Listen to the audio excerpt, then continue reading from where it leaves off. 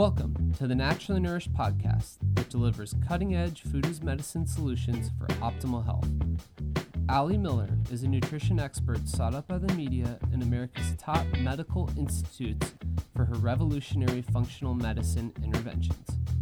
From disease treatment to prevention, every episode will empower you with ways to put yourself back in control of your health. Please note, the topics discussed are for educational purposes only. Now welcome, integrative dietitians Ali Miller and her co-host Becky Yu.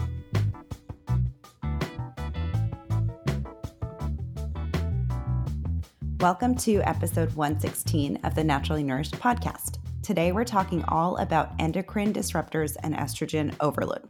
This episode comes at a perfect time of year as we are starting to reflect on how to jump into action mode with our wellness goals, and you may be doing inventory, if you will, on our bodies and kind of focusing on areas that need attention and balance.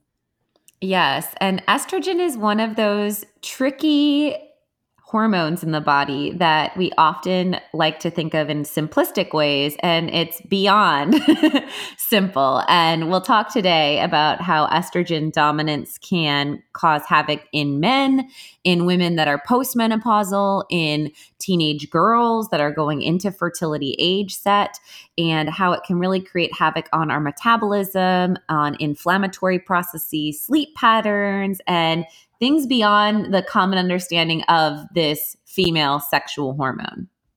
And today's topic should be pretty epic. I mean, we've talked about estrogen in many episodes, from breast cancer prevention back in episode 6 to episode 16 on 5 hormones that make you fat, and definitely in women's hormones, episode 44. And then recently in episode 86, we talked about the importance of detox and keto. So as always, we've got tons of content out there for you guys, and it always seems we're just scratching the surface no matter how thorough we are. So we'll try to.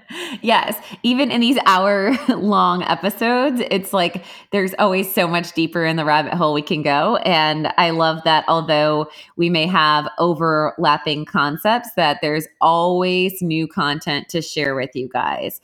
So it's always important that we lay the foundation, and we will do that today. For you loyal listeners, we want to make sure that always we're keeping things fresh and up to date. And obviously that's my passion, is bringing the most up-to-date content and food as medicine intervention with all of you. But for those of you new listeners, you may want to delve into some of those prior noted episodes, and we will put links to those in the show notes.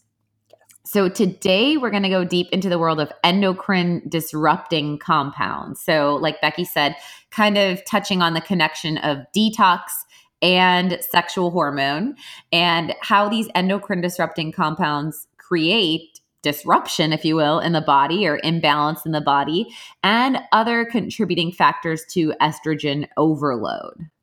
Yes, so I'm pumped to go down the rabbit hole, as we always do. But before we take a leap, let's just tell listeners, as the year is coming to an end, let's sum up what we have coming down the pipes for 2019 and take a last little chance to call out registration for our virtual keto program.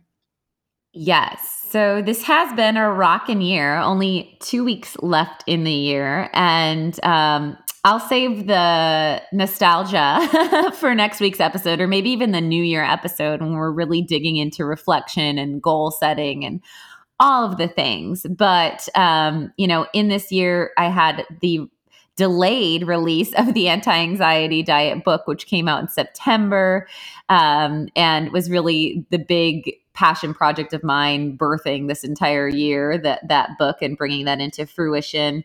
I've had so much fun as a guest on so many friends' different podcasts, a lot of fantastic reviews and feedback from readers of the book and new listeners to the podcast because of the book or because of a guest spot, and so much success and feedback in such that I have been asked by my publisher to write the Anti-Anxiety Diet cookbook. So I'm super stoked about this project. It is going to be coming out in the fall of 2019. My due date is May, and I will have Becky helping out with the photography for this book. Yes. So, yeah. I'm so excited. We spent the weekend building a little photo booth so I can kind of ramp up my photo game. So I'm really All right, girl. on board. Awesome.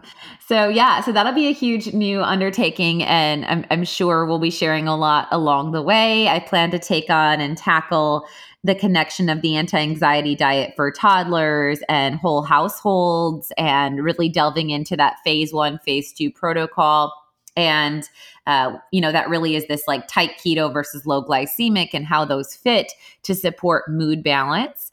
And I think that that's another evolution that we saw this year come into fruition. So September of 2017 was our first launch of our virtual Food as Medicine ketosis program that I had been running in the Houston clinic. And so this September made our 1 year mark, and we're going into our January launch of our virtual Food as Medicine ketosis class. And I think the big transition we made this September was in really honing in on refining our protocols and really specifying them to various needs to make this more of a layered functional medicine approach to a high-fat, low-carb diet. And we created protocols within the program that include a fast track, a steady and sustain, and then a heal, maintain, and gain protocol, which varies specifically your macros, gives you guidance on fasting, on movement therapy. And then we really go deep with each class into functional lab assessment, supplement recommendations, and food as medicine strategy. Yes, and we've gotten such amazing feedback and continue to get on our program. And I think part of the best feedback is we keep getting the same folks signing up to repeat the class, because clearly there's some really valuable good stuff. And it's different every time, even though the PowerPoints might look somewhat the same. The actual content is completely different every time. You never really know where we're going to go with it, but it always gets better and better every time. So we've gotten amazing feedback from, I think 50 plus pounds of weight loss at this point in some of our earlier members, to hormonal balance, to control of or remission of autoimmune disease, to digestive function. It's really across the board. We're getting so much good feedback. So our class starts January 9th, and you can sign up at, I'll put the link in our show notes, but it's alimillerrd.com/ketosis-class. And it's going to be bi-weekly webinars. So it's a 12-week program, a webinar every other week. So you go down the rabbit hole. It's kind of like having Allie in your ear, sitting on your shoulder for an hour plus, kind of like this podcast, but much more functional, targeted approaches. And we also have 2 ebooks that come with the class. So a ketogenic kickstart ebook that really gets into the nitty gritty and nerdy science, tons of peer-reviewed studies in there. And then also an ebook that's all recipes. Plus there's handouts and a Facebook support group, which our participants really love taking part in. Yeah, and Becky and I directly moderate that. So you do get direct correspondence and feedback, and we keep our veterans in from prior classes. So it's an awesome, nourishing community. And like Becky said, it's a really nice handheld experience at a cost affordable price. So for the whole 3-month program with the 2 ebooks, it is $249. That is what we are leaving the price at for this January group. It will likely indefinitely go up. So grab your spot today. We are at about 50% filled, and we are pre-recording this episode, of course. So there are about 80 spots left as of today. And again, it's alimillerrd.com/ketosis-class. And if you're enjoying the podcast and you're enjoying what I'm putting out there, this is the best way to really get more of a thorough entrenchment in this food as medicine philosophy and really work to redefine your relationship with food and find what works best for your body and understand the feedback. That's the biggest thing, is about client empowerment, about making these connections, because as you guys know, I'm all about that doctrine creates disconnect. So we don't just give you a one size fits all plan that is the way. We teach you how to determine what way works for you now. Yes. And even if not looking for weight loss per se, or not looking to go really strict keto, I think this is a great way to apply, for example, the principles of the anti-anxiety diet, because those first For 6 sure. weeks are keto. And if you need a little bit, you've read the book and you need a little extra help implementing the diet piece of the puzzle, I think it's a great place to start. And you don't have to start with a tight, one size fits all, like Allie said. Yes. Okay. Yes. So yeah. And I'm sure we'll talk about keto today too. Yes. And promo. Yeah. All right. So let's start actually before we start to discuss endocrine disruptors and things that can disrupt our hormones. Let's review with listeners the different types of estrogen that we have in the body, because I think this is a big aha for a lot of folks, that we don't, as women, have just one type of estrogen, even though we typically just talk about it as estrogen. Yes. So there are 3 types of estrogen: estrone, estradiol, and estriol, or estriol, however we decide to say that for the day. So E1, E2, and E3. Estrogen in the form of estradiol is the dominant form that is going to overly express estrogen dominance. If we're looking at like estrogen positive related cancers, ovarian or breast cancer, we're going to commonly see dominance of estradiol or E2. Also, when we're seeing most of the symptoms of estrogen dominance. So if we're talking about anything from breast swelling to stubborn belly fat to insomnia, uterine fibroids, infertility, and so much more. We'll go into some of the symptoms and side effects, but estradiol is kind of the big one that we hone in and focus on. As the body goes through menopausal change, or we can metabolize this E2, this can be converted into estrone or E1. And a secondary form of estrogen, our E1 or estrone, is generally going to pick up when the ovaries start to reduce the output of estradiol. Also, we get production of estrone from our adrenals. So our adrenal glands directly actually make a little bit of this estrogen as well.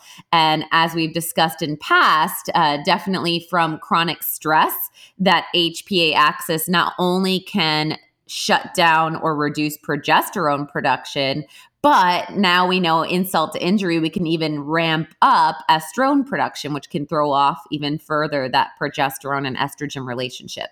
So E1 can be a stress responding or the body fat storage form of estrogen, and can convert back into E2, which is the more dominant form. So possibly the unsung hero of the estrogen relationship is estriol or E3.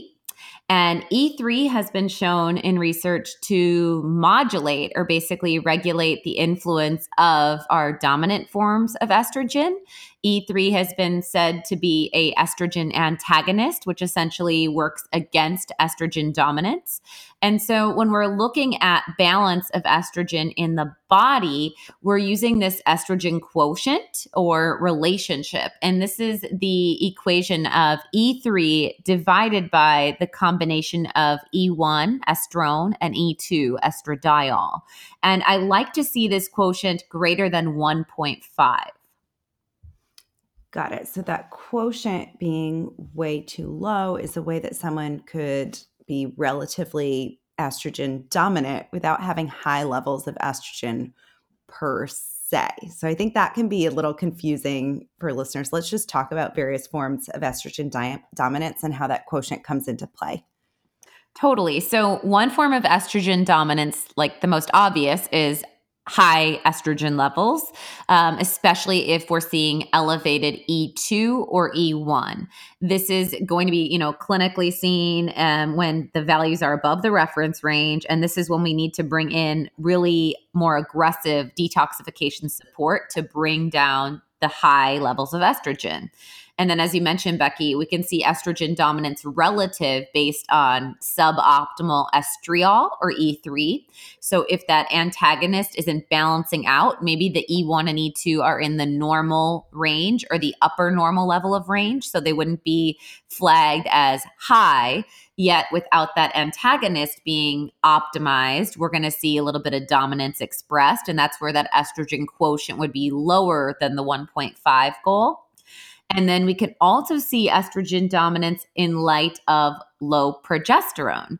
So this is another relative dominance where estrogen levels and even within the estrogen quotient could all be optimized, maybe at the upper level of norm, but maybe even that EQ is at like a 1.7 or something like that. But if progesterone is clinically low, we're still going to express in that hormone equation dominance of estrogen.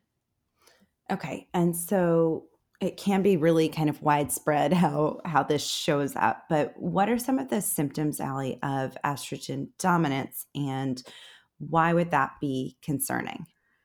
So, of course, the most concerning are going to be the cancer-related risks, which are seen in women and men, actually. So important to note that. So like I said, breast and ovarian, including uterine cancer, can all be seen with estrogen dominance. And then we see prostate cancer as a significant risk factor for men when we see estrogen dominance. We also see estrogen dominance contributing to mood disorders, anywhere from depression to anxiety. And we can see buildup of tissues in the uterine space. I mentioned contribution to fibroids. That's a big correlation we see. We tend to see a lot of women with endometriosis having estrogen dominance as well. We see breast tenderness and even like fibrocystic breasts commonly being trended with estrogen dominance. We can see irregularities in our cycle.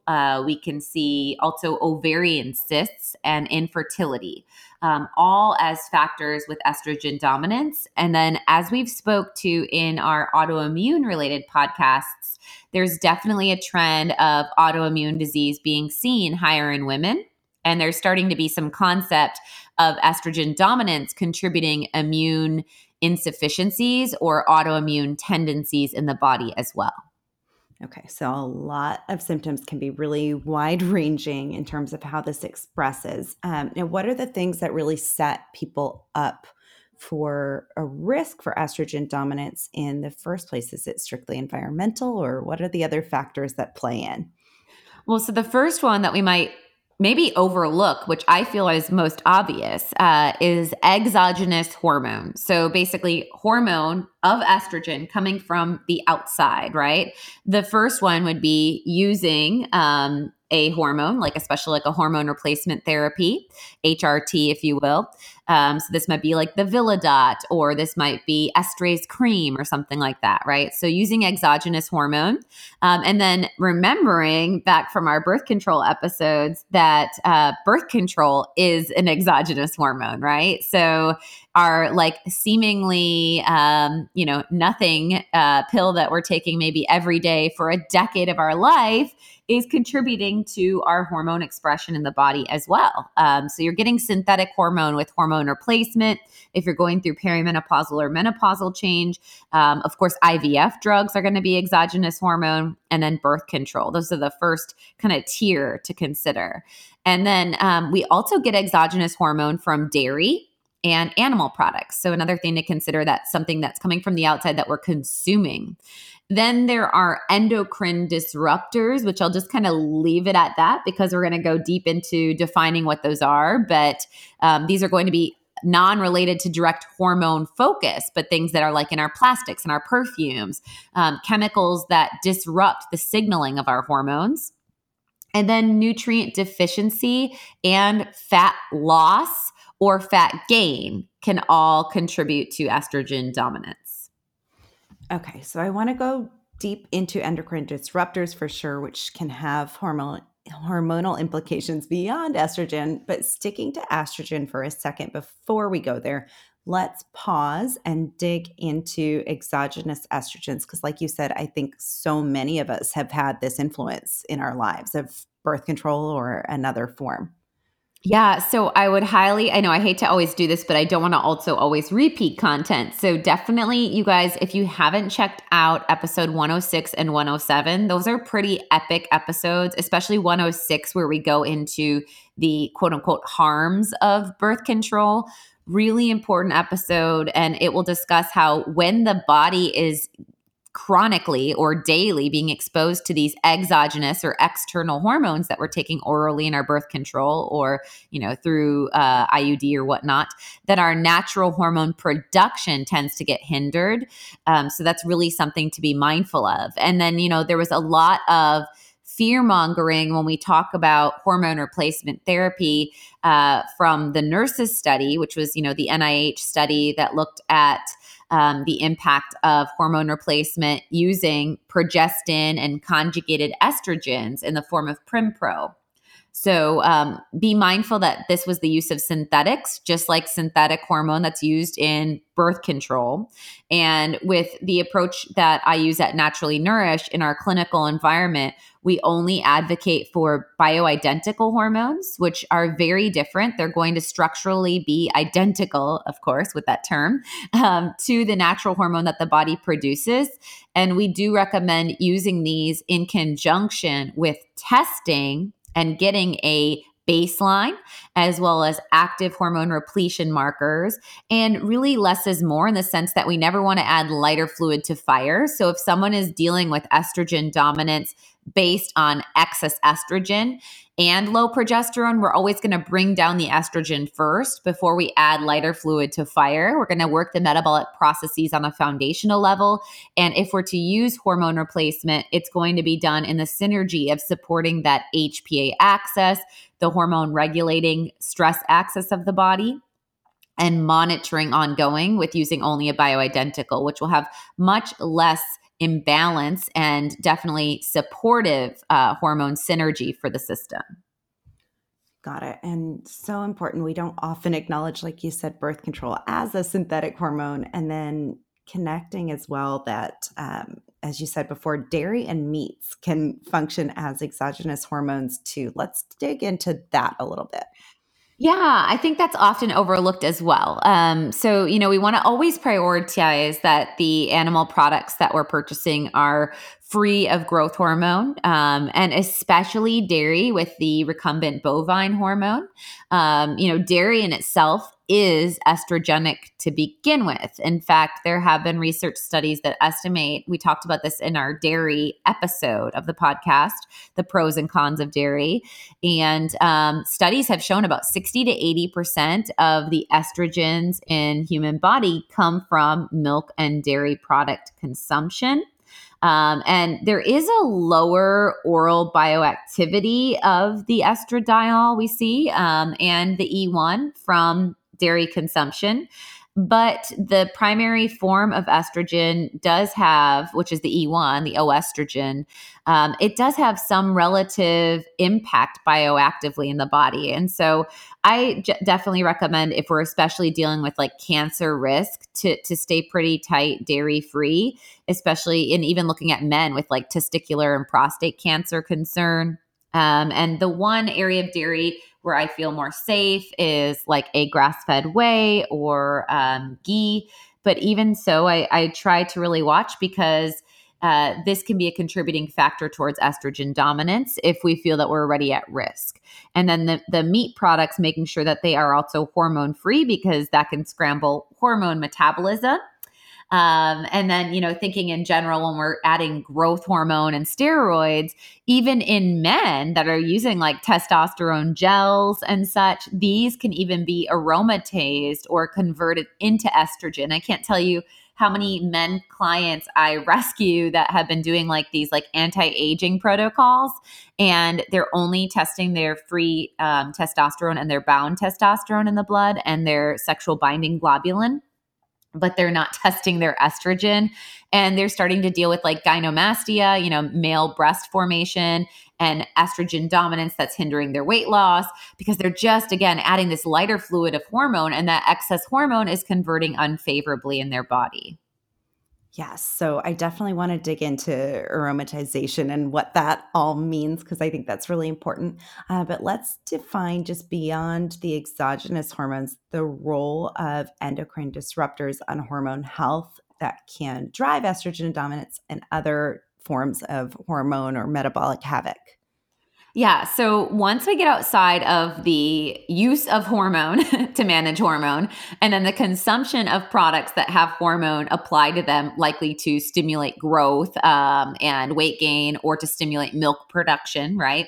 Those are the most dominant contributing factors. But we're starting to see a huge influx of the influence of these endocrine disruptors. And these are compounds that structurally mimic hormone, and they can have three different influence. They can have more potent, less potent, or completely different expression on that hormone receptor. Or in an absolutely distinguishable way, they can interfere with hormone signaling or communication.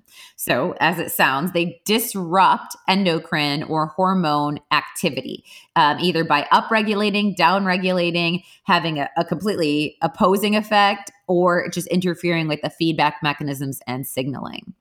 And these can be found in our phthalates, which are found pretty much ubiquitously in all plastics.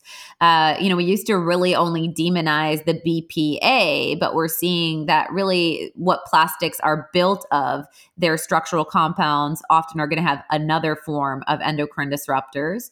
We're seeing PCBs, pesticides. We're seeing DDT, which has been since banned, but is still being circulated in our environment.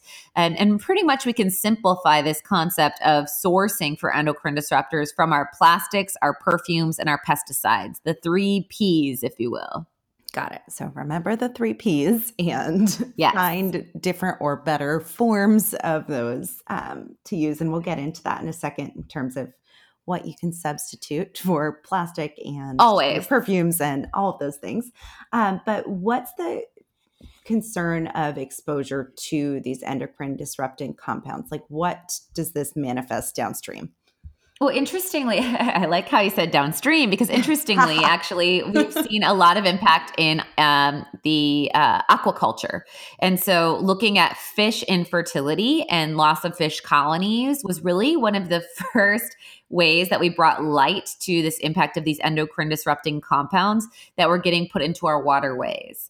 And so biologists have been noting this sterility and malformation of sex organs in varied animal species.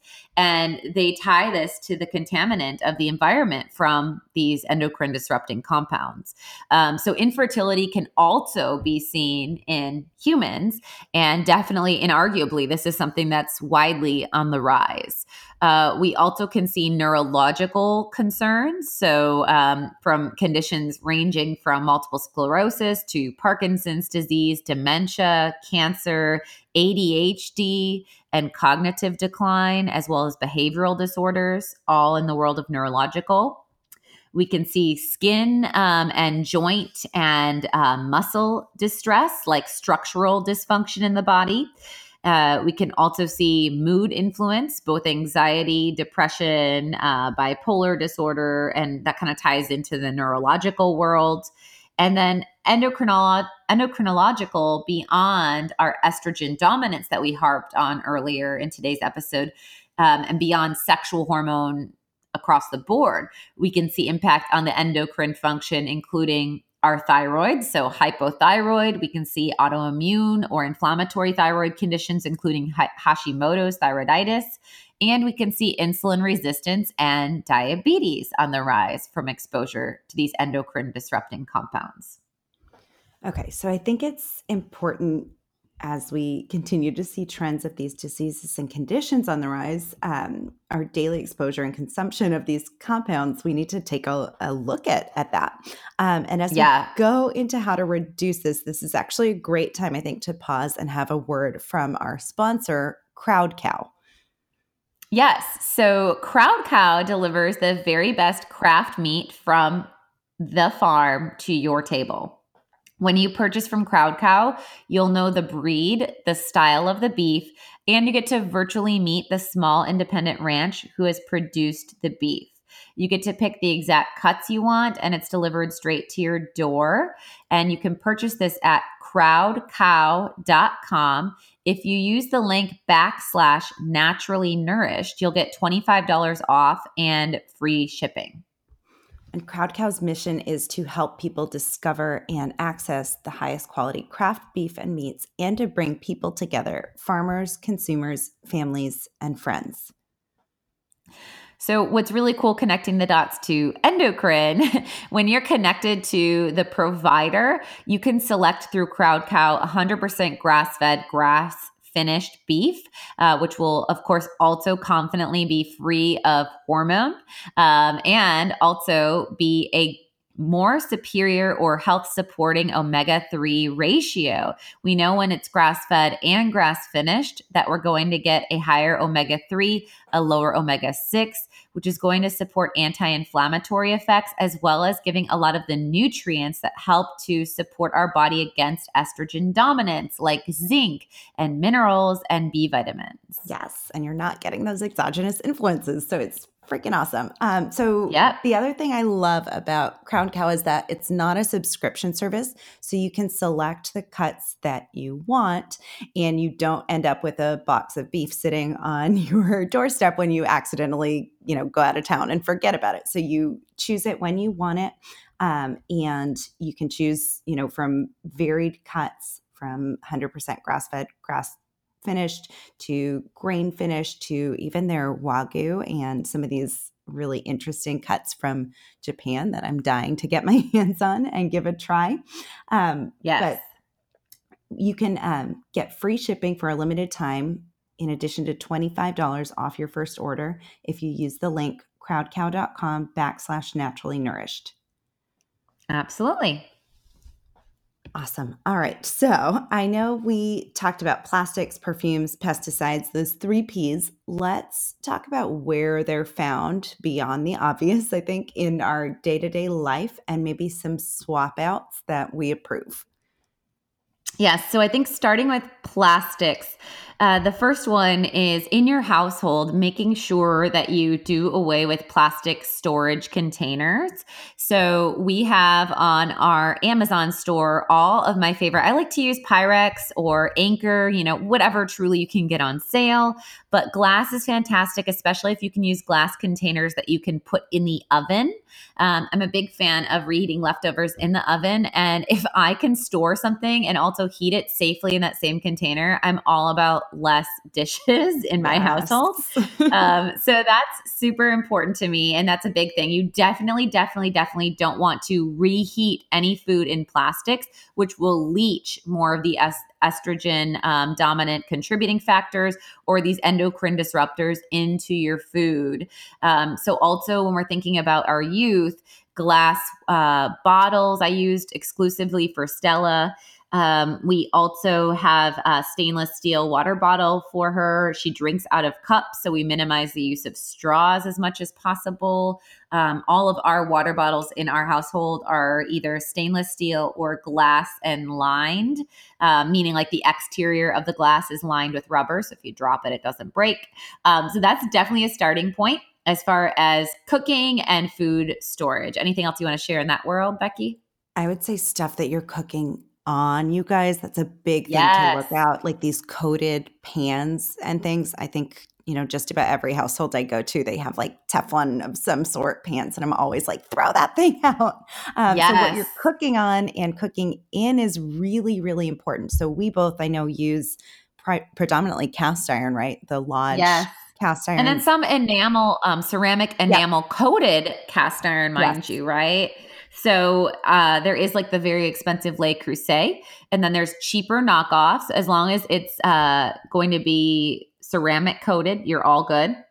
And the green pans, I'm actually going to link one. I just started playing with one. I think it's porcelain lined. I'm not sure, but I'll look into the details of that. But it's definitely a non-toxic, and it's a lighter option because a lot of people, that's the feedback, is the cast iron with the enamel is like you really need 2 full arms and you need to squat You need to squat to pick up that pot. It's not a one hand while you're looking at your kids run around the kitchen type thing. Maybe the smallest version of the Lodge cast iron, but yeah. Oh totally. So let's move on to your world, Becky, makeup and face products. So this is one that I'm super proud of in this year. I'm not a huge makeup wearer, as y'all know, but I have cleaned out all of my products. I had a blend of like Origins before, and I've come to find with Beautycounter that they have a little bit of a stricter quality and identity as far as ingredients that are used. Let's share a little bit of info on that. Yeah, totally. I think what's so crazy and what they talk about all the time over at Beautycounter is that the FDA actually doesn't have the authority to regulate and remove harmful ingredients from products we're putting on our bodies and our kids' bodies every single day. So there's 80,000 plus chemicals that are on the market today, a lot without safety data, and a lot of them make their way into our skincare and beauty, which is so wild. I didn't realize before starting with Beautycounter that there was absolutely really no regulation on these products. Right. So Beautycounter is committed to creating healthier and safer products and creating a standard in the industry. And I love that because I think it's making other companies kind of think twice as well and kind of pushing the agenda forward. But they've prohibited more than 1,500 questionable or harmful chemicals. They have what's called a never list that you can access on their site. And I'll make sure I link to that. But it lists all of the chemicals that they will never use. And it includes all of those 3 Ps. So we should be in pretty good shape if we go to Beautycounter and shop there for our shampoos, lipsticks, body oils. I've been really getting into their holiday collection lately and ordered a whole bunch of fun stuff. I thought I was going to give as gifts. And now I'm like, oh, one for me.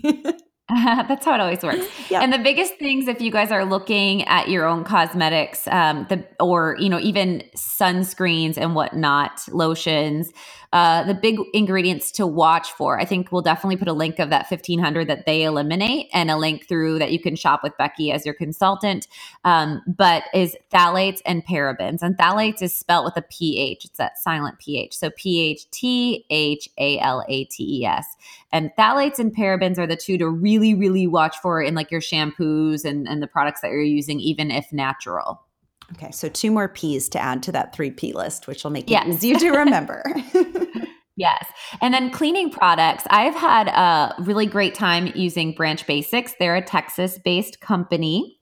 And so we talked about fragrances as well. And I think that this is something we don't really talk about enough. I love Branch Basics. They use a concentrate that you dilute, whether you want to clean glass or countertops or bathrooms and tile grout or clothing. It's pretty incredible and really widespread.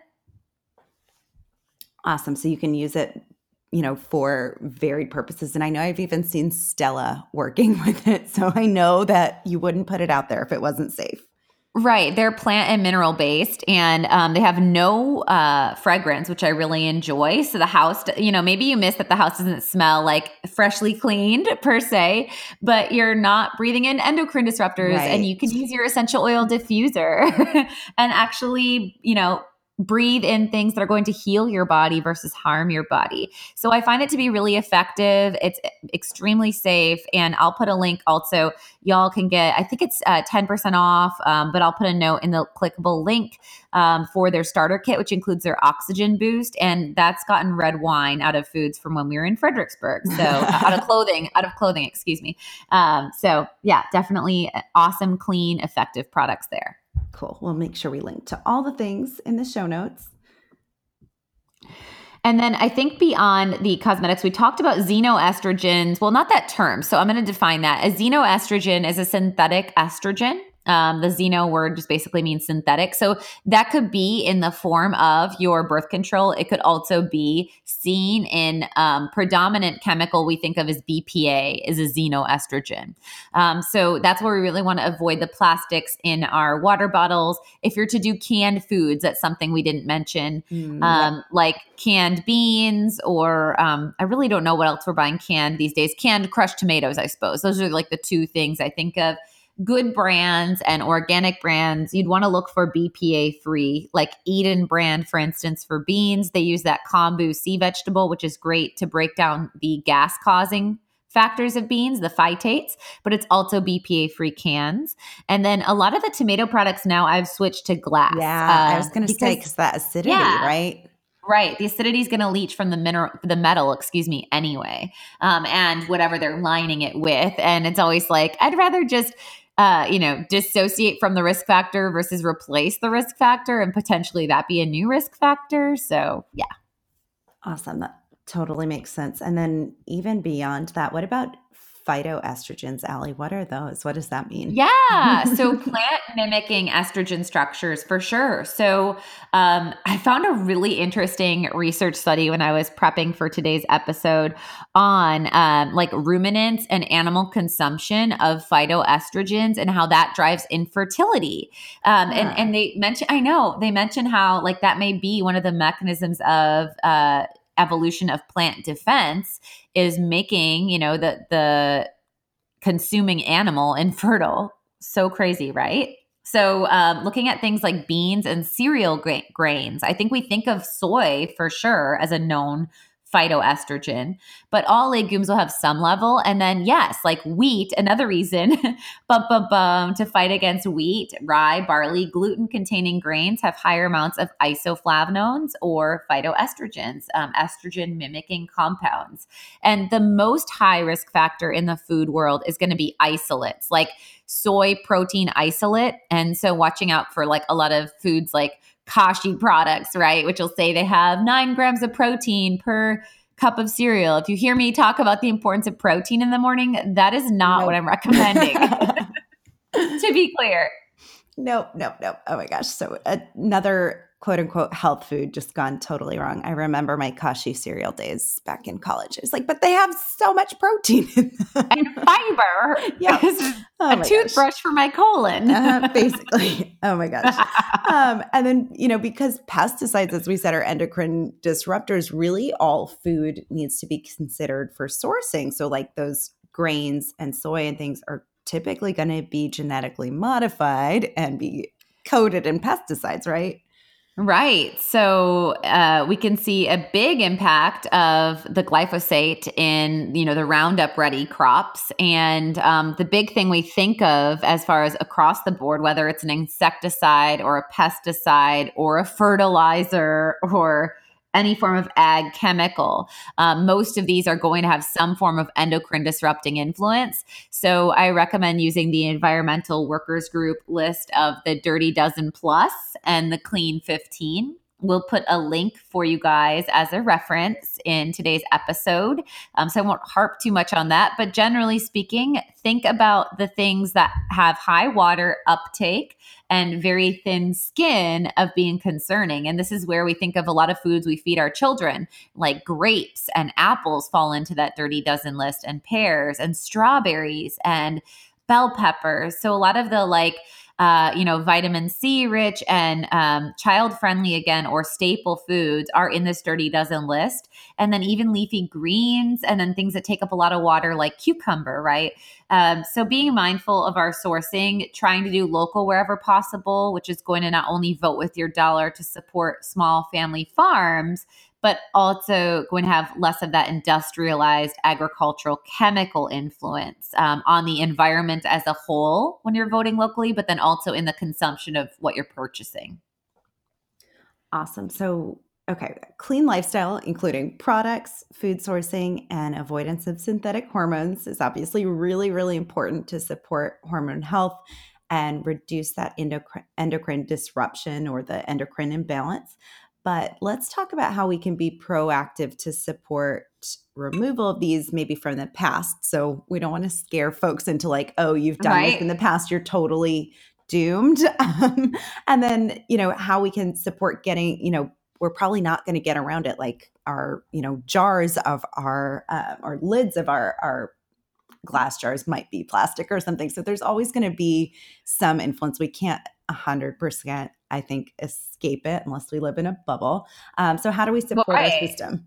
Right. I mean, we're breathing it. So we're living it, man. Yeah. This is the petri dish that we're all in. And so I totally think, yes, it's always great to be proactive. And on the lid note, I just have to say, everyone, I love doing my, Instagram stories and giving just like a very raw, unfiltered moment play by play of my life with all of you guys. And I am happy that it's helpful for a lot of you guys. But it's so funny how we can get really caught up in the details, right? And so I think that it's mindful of good, better, best approach and, what's reasonable and what's our entry point and what changes can we make today. It's constantly a layering effect. And I think we're all, on a journey. And for instance, I am using the ball jar lids, that are metal that use that seal. However, I don't package any of my food, including my bone broth. I keep that actually with a 4-inch void so that I can bring it to refrigeration and then freeze it without cracking my ball jars, and it never makes contact with that. So I'm not concerned there. And like I'm proud with that on it. Yeah. Right. And I'm proud that I'm using my glass ball jar and I'm good. The buck stops there. Okay. So I just think, always perspective. Yeah. So supporting detox is super, super important. This is the best way that we can be proactive. And so, like we said, we have had a lot of episodes in the past. I think episode 16 talked about the function of detoxification. You can literally go into our blog or podcast and search by term, so you can search detox and see all of the reference points. But we have a phase 1 and phase 2 activity in our body as a really simple 101. Cytochrome P450 is the common one that we think of in the liver. And this is the enzyme pathway that metabolizes a lot of drugs. It plays a huge influence in the metabolism of toxins as well, and estrogen being one as well, as far as a steroid hormone that's metabolized through that liver pathway. So estradiol and E1, estrone, are going to be metabolized in that cytochrome P450 enzyme of the liver. And these two metabolites can be methylated, and they require COMT pathway, catecholomethyltransferase. We reference COMT in our genetic episode, episode 69 and 70, when we talked with Dr. Ben Lynch on episode 70. And all about the influence of methylation. We tend to think of COMT genetic SNP as being a factor of anxiety because your catecholamines are often your stress responding chemicals. So if an individual doesn't have or has a COMT genetic SNP, they're not able to metabolize the end products of estrogen. So they're going to be prone towards estrogen dominance, and they're not able to metabolize the buildup of their stress responding chemicals. So that is a kind of revisit of that enzyme pathway. So we think of cytochrome P450 and COMT as two primary enzyme pathways of the body that regulate estrogen specifically. And then across the board, when we think of detoxification, phase 1 is the activation, and phase 2 is the encapsulation, and phase 3 is the excretion. So as we've talked in prior detox episodes, you really want to focus heavily on phase 2, the encapsulation, because if you're overactivating, but you're not protectively encapsulating, you're actually going to create more havoc or harm in the body than support. Got it. And it's been said that most people have in ample phase 2 support, right? Usually we have enough phase 1 or that kind of stirring up of the toxins. It's getting it out of the body that's usually the issue, correct? Yeah. I mean, especially if you're eating produce, period, you're getting a good amount of phase 1 support. And if you're in a form of catabolism or weight loss, like many of our listeners are on a weight loss journey, you're getting more of that activation. So I'm a huge proponent as tools to help to be proactive. 2 supplements I'd strongly recommend are super turmeric and ultimate detox. So super turmeric is anti-inflammatory and antioxidant rich, and it specifically is going to upregulate that phase 2 support. And that's why it can be discussed as a cancer fighter in so much literature, because it helps with that protective encapsulation to protect the toxins that are being metabolized from driving free radical distress in the body. So by being anti-inflammatory and phase 2 supportive, that's something you can absolutely take daily to support yourself from living in a dirty world, essentially. And then the other one I would focus on, especially if experiencing any form of estrogen dominance, is our Ultimate Detox. That's going to have kind of a 2-part focus. It has wide scope detox support for phase 2. So it has things like cysteine and glutathione and glutamine to support the gut lining. But it also has calcium D-gluconate. And this has been shown as a unique compound that can reduce the intestinal reabsorption of estrogen. So it helps us to detox estrogen through the colon. And it's not going to drive low estrogen levels. It's not going to be as aggressive as something like DIM maybe. We talk a lot about DIM, or diindol methionine, in our breast cancer episode. And DIM can, in many women, especially menopausal women, drive too low of estrogen, which can then create risk for like bone density and so forth. Got it. Okay. And then beyond use of these 2 supplements daily, I would say it's still important to do a therapeutic 10-day detox, at least quarterly, Allie? Oh, for sure.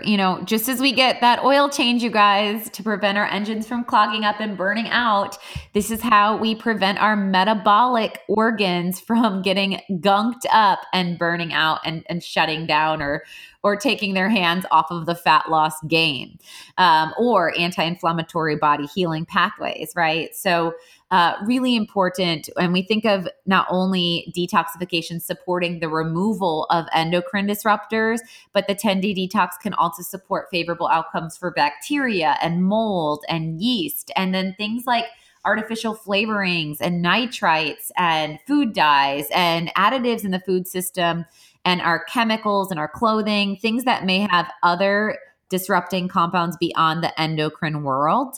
I really recommend a therapeutically supportive detox that gets supplemental support for both phase 1 activation and then a dominant phase 2 encapsulation.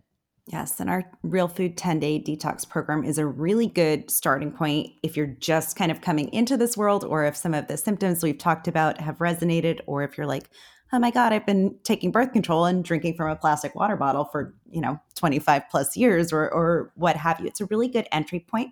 It's important to note that this is a nutritionally supported detox. It's not a juice cleanse. You're consuming. You will chew. Yeah, I promise. You will chew and eat real food throughout, protein throughout the detox, as you need those proteins, those amino acids, to support that phase 2 detox. So a lot of cleanses out there don't have ample phase 2 support. And I always say it's like taking a bath in the same dirty water over and over again. You're not going to get clean, and there could be some harm, right? We also have recently made the detox keto friendly and added several pages of content, as we think it's really important to include a detox if you are, like we said, doing any kind of active weight loss program, keto or not. And then our supplements are formulated to have a 3-to-1 ratio for that phase 2 support, which most folks, like we said, need more of. And that's our box of the Reset, Restore, Renew detox packs. And so you can take a pack here or there. We've talked about that in past episodes. Like if you've had more than 2 drinks, take a pack that evening, take a pack the following morning, or you could pulse up the Ultimate Detox, 2 of those in the evening and 2 of those in the morning. That's always ways to support the liver and the kidneys when you're distressing them. But yeah, I think at this time of the year, as we're kind of coming to the year of a close, January is the time to jump into a 10-day detox. And like Becky said, you can do it staying keto strong if you're already in a fat-fueled lifestyle, or if you've been doing keto and you're curious about what carb cycling would look like, we also have a carb cycling option where you can play with legumes and more liberalized amounts of fruit. And that could be enough to reset your leptin, which would be a positive hormone change potentially. And so that's actually really important. Let's talk a little bit more about why keto itself can drive the need of detox. We have a whole episode, like we said on this, it was 84, right? Yes. So when you're in active fat loss, so the beauty about the keto diet, right, is it's muscle sparing and it's going to upregulate the use of body fat. If you're being calorie restricted with your keto, you're going to upregulate the use of body fat as fuel. As you lose body fat in pounds and in percent, relative distribution and what have you, those fat cells shrink in size, right? And we get a release or an upregulation of that sludge in the bathtub, like Becky mentioned with that dirty bath water, right? So we're going to get a higher release of endocrine disrupting compounds, and that's going to potentially cause havoc, metabolically speaking. And then also remember that your adipocytes or your fat cells themselves actually function as hormone modulators, and many of them have estrogenic properties. So as you lose fat, you also get that surge of estrogen dominance in the body. So really important to look at regulating these metabolic processes so that you don't stall your weight loss and see negative ramifications of all of a sudden experiencing hypothyroid or insulin resistance from that successful dramatic fat loss. Awesome. And then even, to inhibit weight loss in the first place, these toxins actually bioaccumulate. So let's talk about what that means.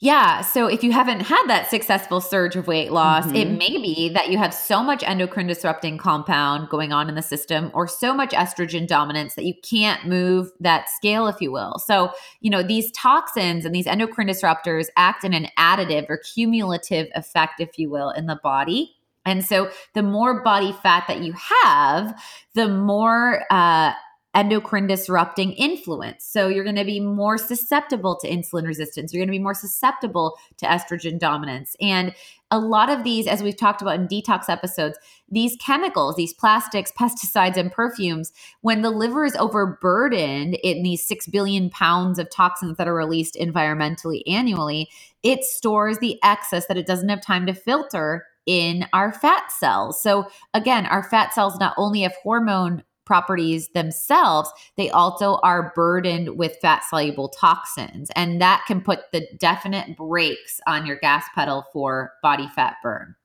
Got it. So again, if you're in keto or, any kind of active weight loss program and nothing's moving, a detox might be the thing to kind of get you started and get things rolling.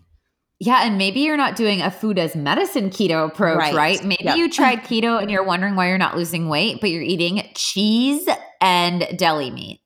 Yep. And no produce. Right. So that might not be working well for you on a hormonal level. Yeah, that totally makes sense. And we always talk about why the kind of keto you do matters. And I think we'll get into that in a second here with some of the dietary support. So beyond reducing estrogen and endocrine disrupting compounds in terms of exposure, let's talk about some of the kind of cut and dry, what we can do every day to support detox within the diet and things we can build in as sustainable diet practices. Yes. So cruciferous vegetables, I mentioned earlier that compound called DIM. We can get indole-3 carbanols and sulfur-containing compounds in our cruciferous vegetables, which includes like our Brussels sprouts, our cauliflower, our kale, our broccoli.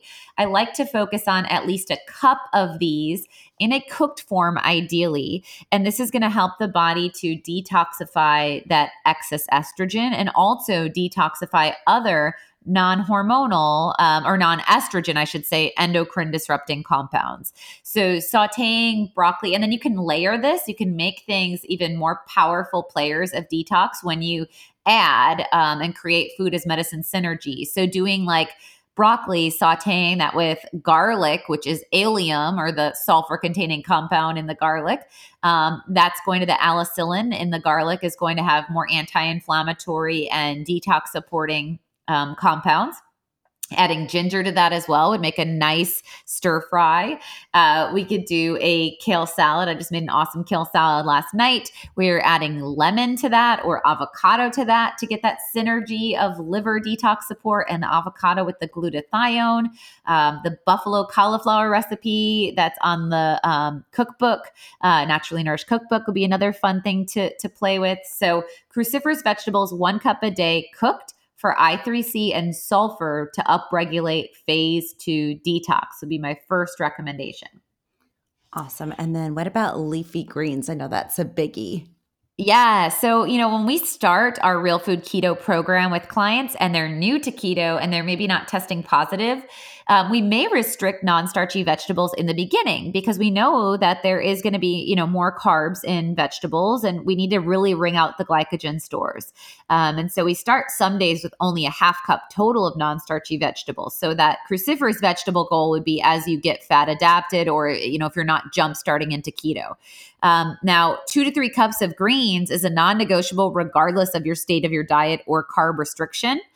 This is going to be a great form of B vitamins, magnesium, and we know magnesium has 300 plus different enzyme activity in the body. And greens also support the liver. They provide bitter alkaloid compounds, which are going to help to support bile flow and detoxification. So 2 to 3 cups of leafy greens daily would be my second goal. Awesome. And then beyond that, other forms of fiber, I think would be really important to talk about, especially in keto. We can get into kind of a lower fiber diet. And I think that's something people worry about, and they'll see ramifications with their bowels and things.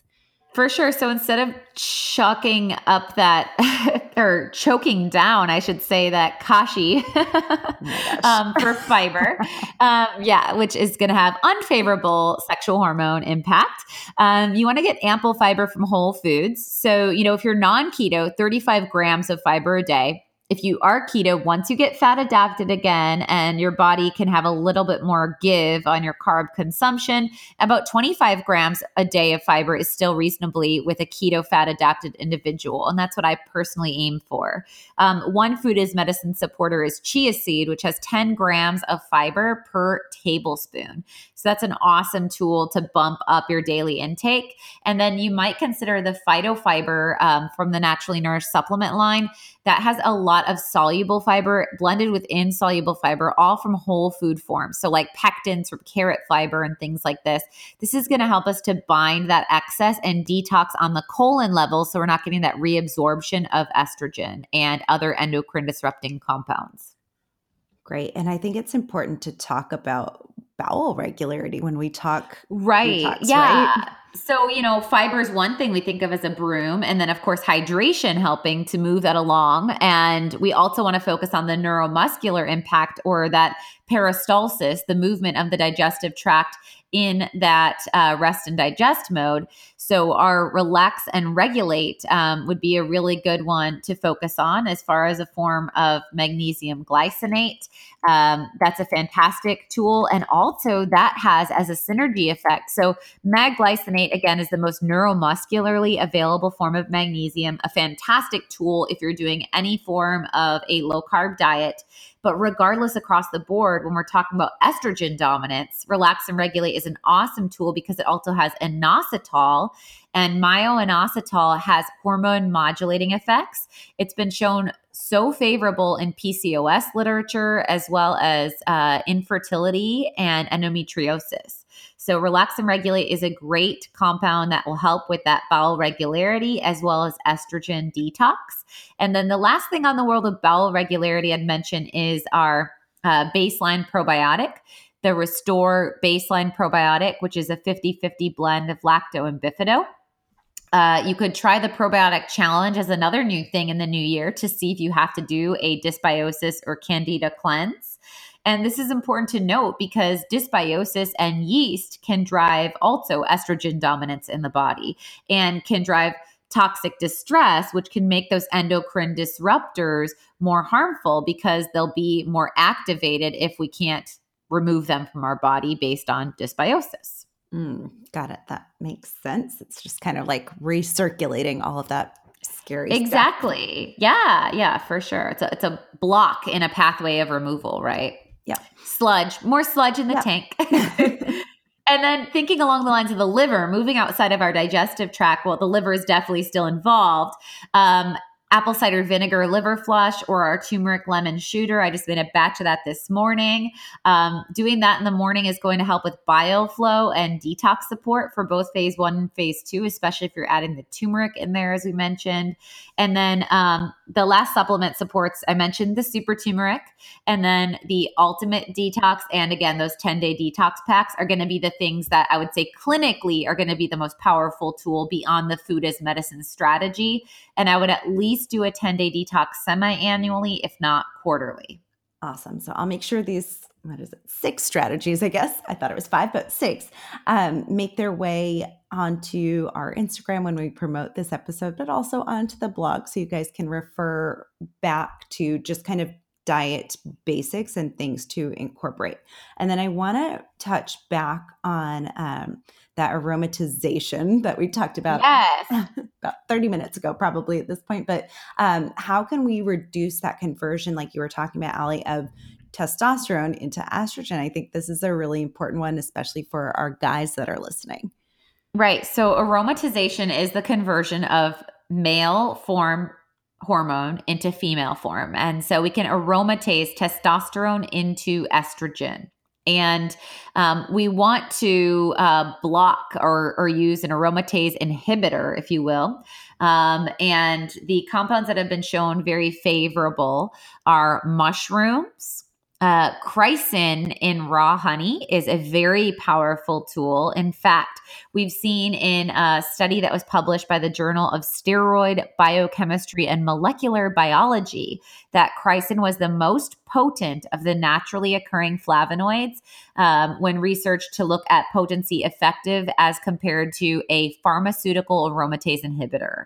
So pretty crazy. They actually compared the aromatase inhibitors that are used commonly in breast cancer with the chrysin that's in raw honey, and found the chrysin to be as effective. Wow. And then flavonoids in their whole food form can also be very supportive from fresh fruits and vegetables.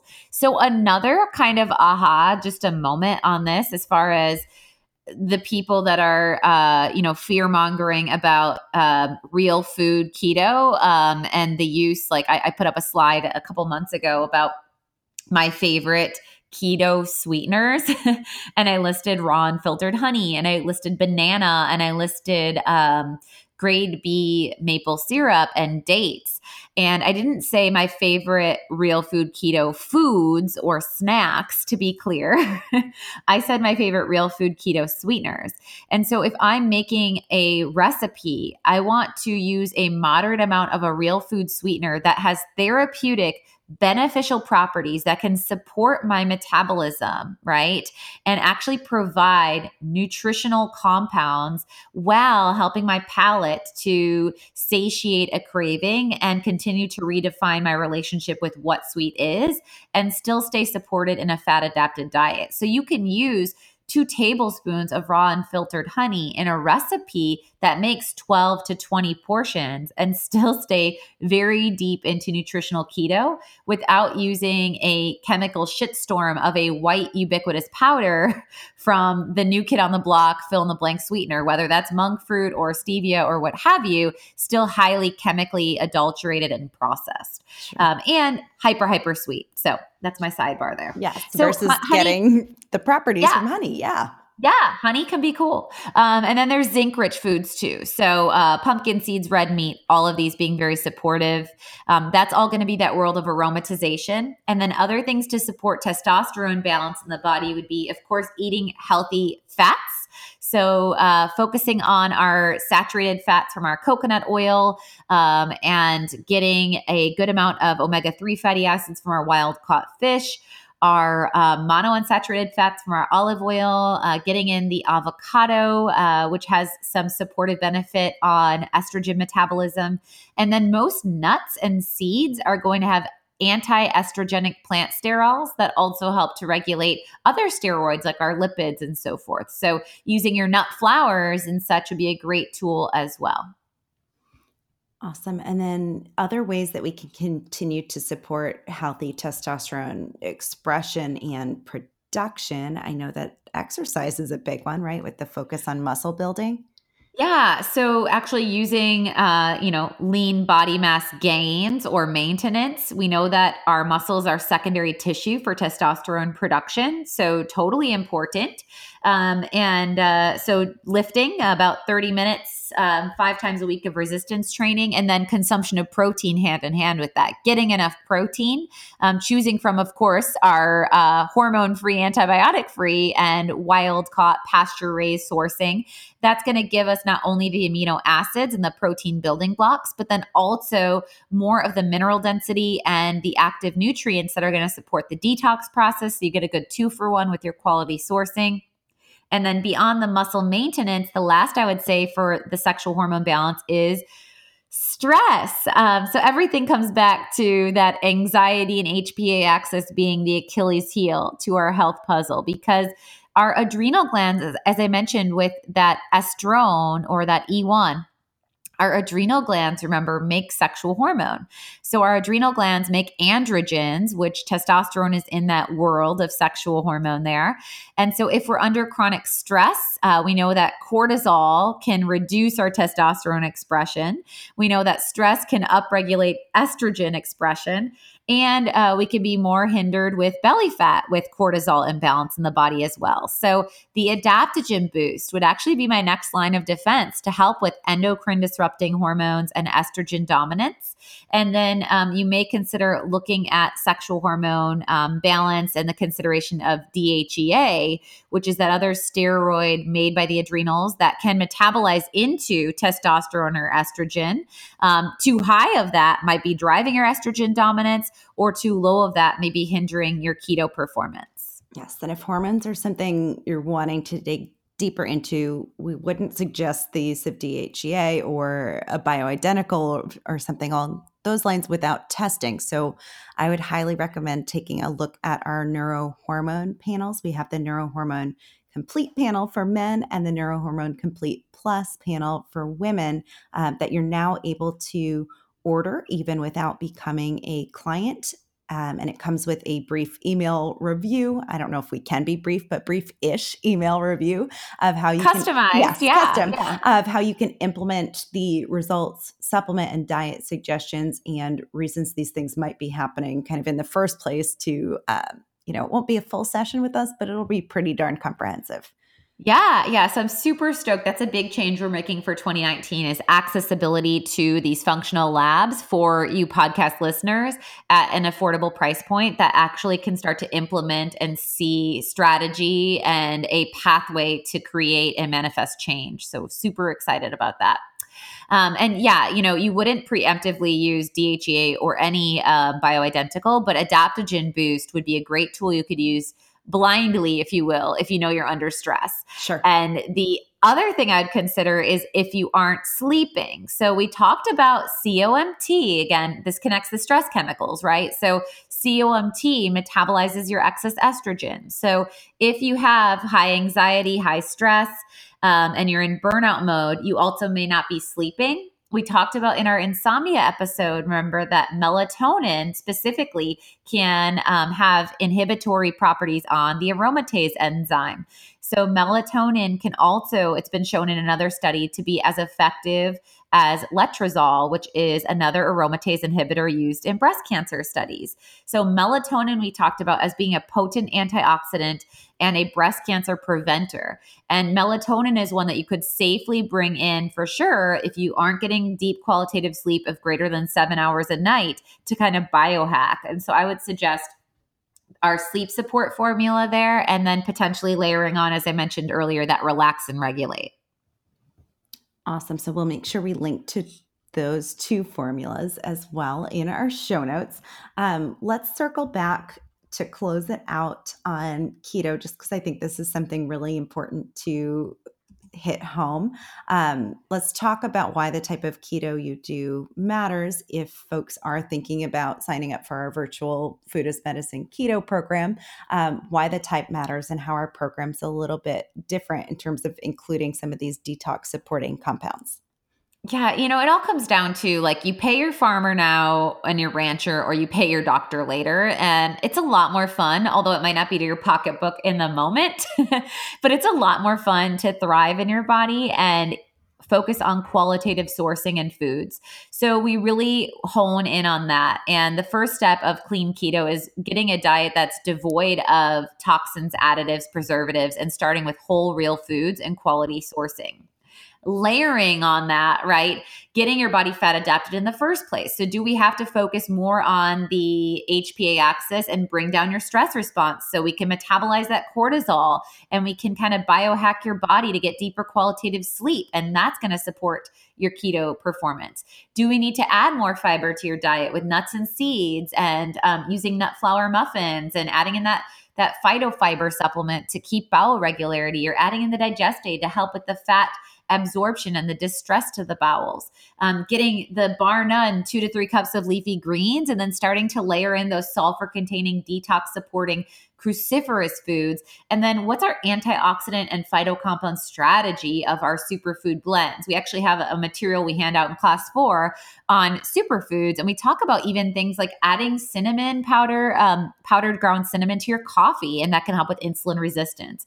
So we're constantly really jam-packed with qualitative goals and strategy to layer your food as medicine approach to really own it for your body and focusing on what's most important as your priority to start to see noticeable change and beneficial outcomes. Awesome. So just another reason as we close out this episode to strongly consider getting a spot in our virtual Food as Medicine keto program so you can get the benefits of fat burn and weight loss or immunological and neurological support, plus the accelerated boost of Food as Medicine and detox support to really optimize and thrive in your body in the new year. Yes. So as always, we've given you a lot to chew on today. So you might be starting with a focus on something you're going to remove or swap out. Maybe you're going to start cosmetics with Beauty Counter. Maybe you're going to start in your pantry with your food containers. Maybe you're going to start with following our protocol to wean off of your hormonal birth control. Wherever it is, remember that this is a journey and a continuum. So we hope that this information can empower you to get one step closer to the optimal you. If you love what we're putting out there, please take a moment to jump on over to iTunes and leave us a 5-star review with a couple sentences on what you're loving. Also, make sure that you take time to go over to AllieMillerRD.com. In the books and programs tab is where you can learn more about our keto class, also our Beat the Bloat cleanse and our 10-day detox. And then on the supplements tab under my clinic, you can always fill in a supplement form if you're overburdened with where to start. And I will directly answer that for you with strategy of 3 to 4 top formulas that put all of these episodes into collaboration to really optimize the health of your body. Thank you for listening to the Naturally Nourished podcast. Visit our blog at AllieMillerRD.com for recipes, wellness tips, and Food as Medicine meal plans. Connect with Allie and Becky at AllieMillerRD on Instagram, Twitter, and Facebook. Until next time, stay nourished and be well.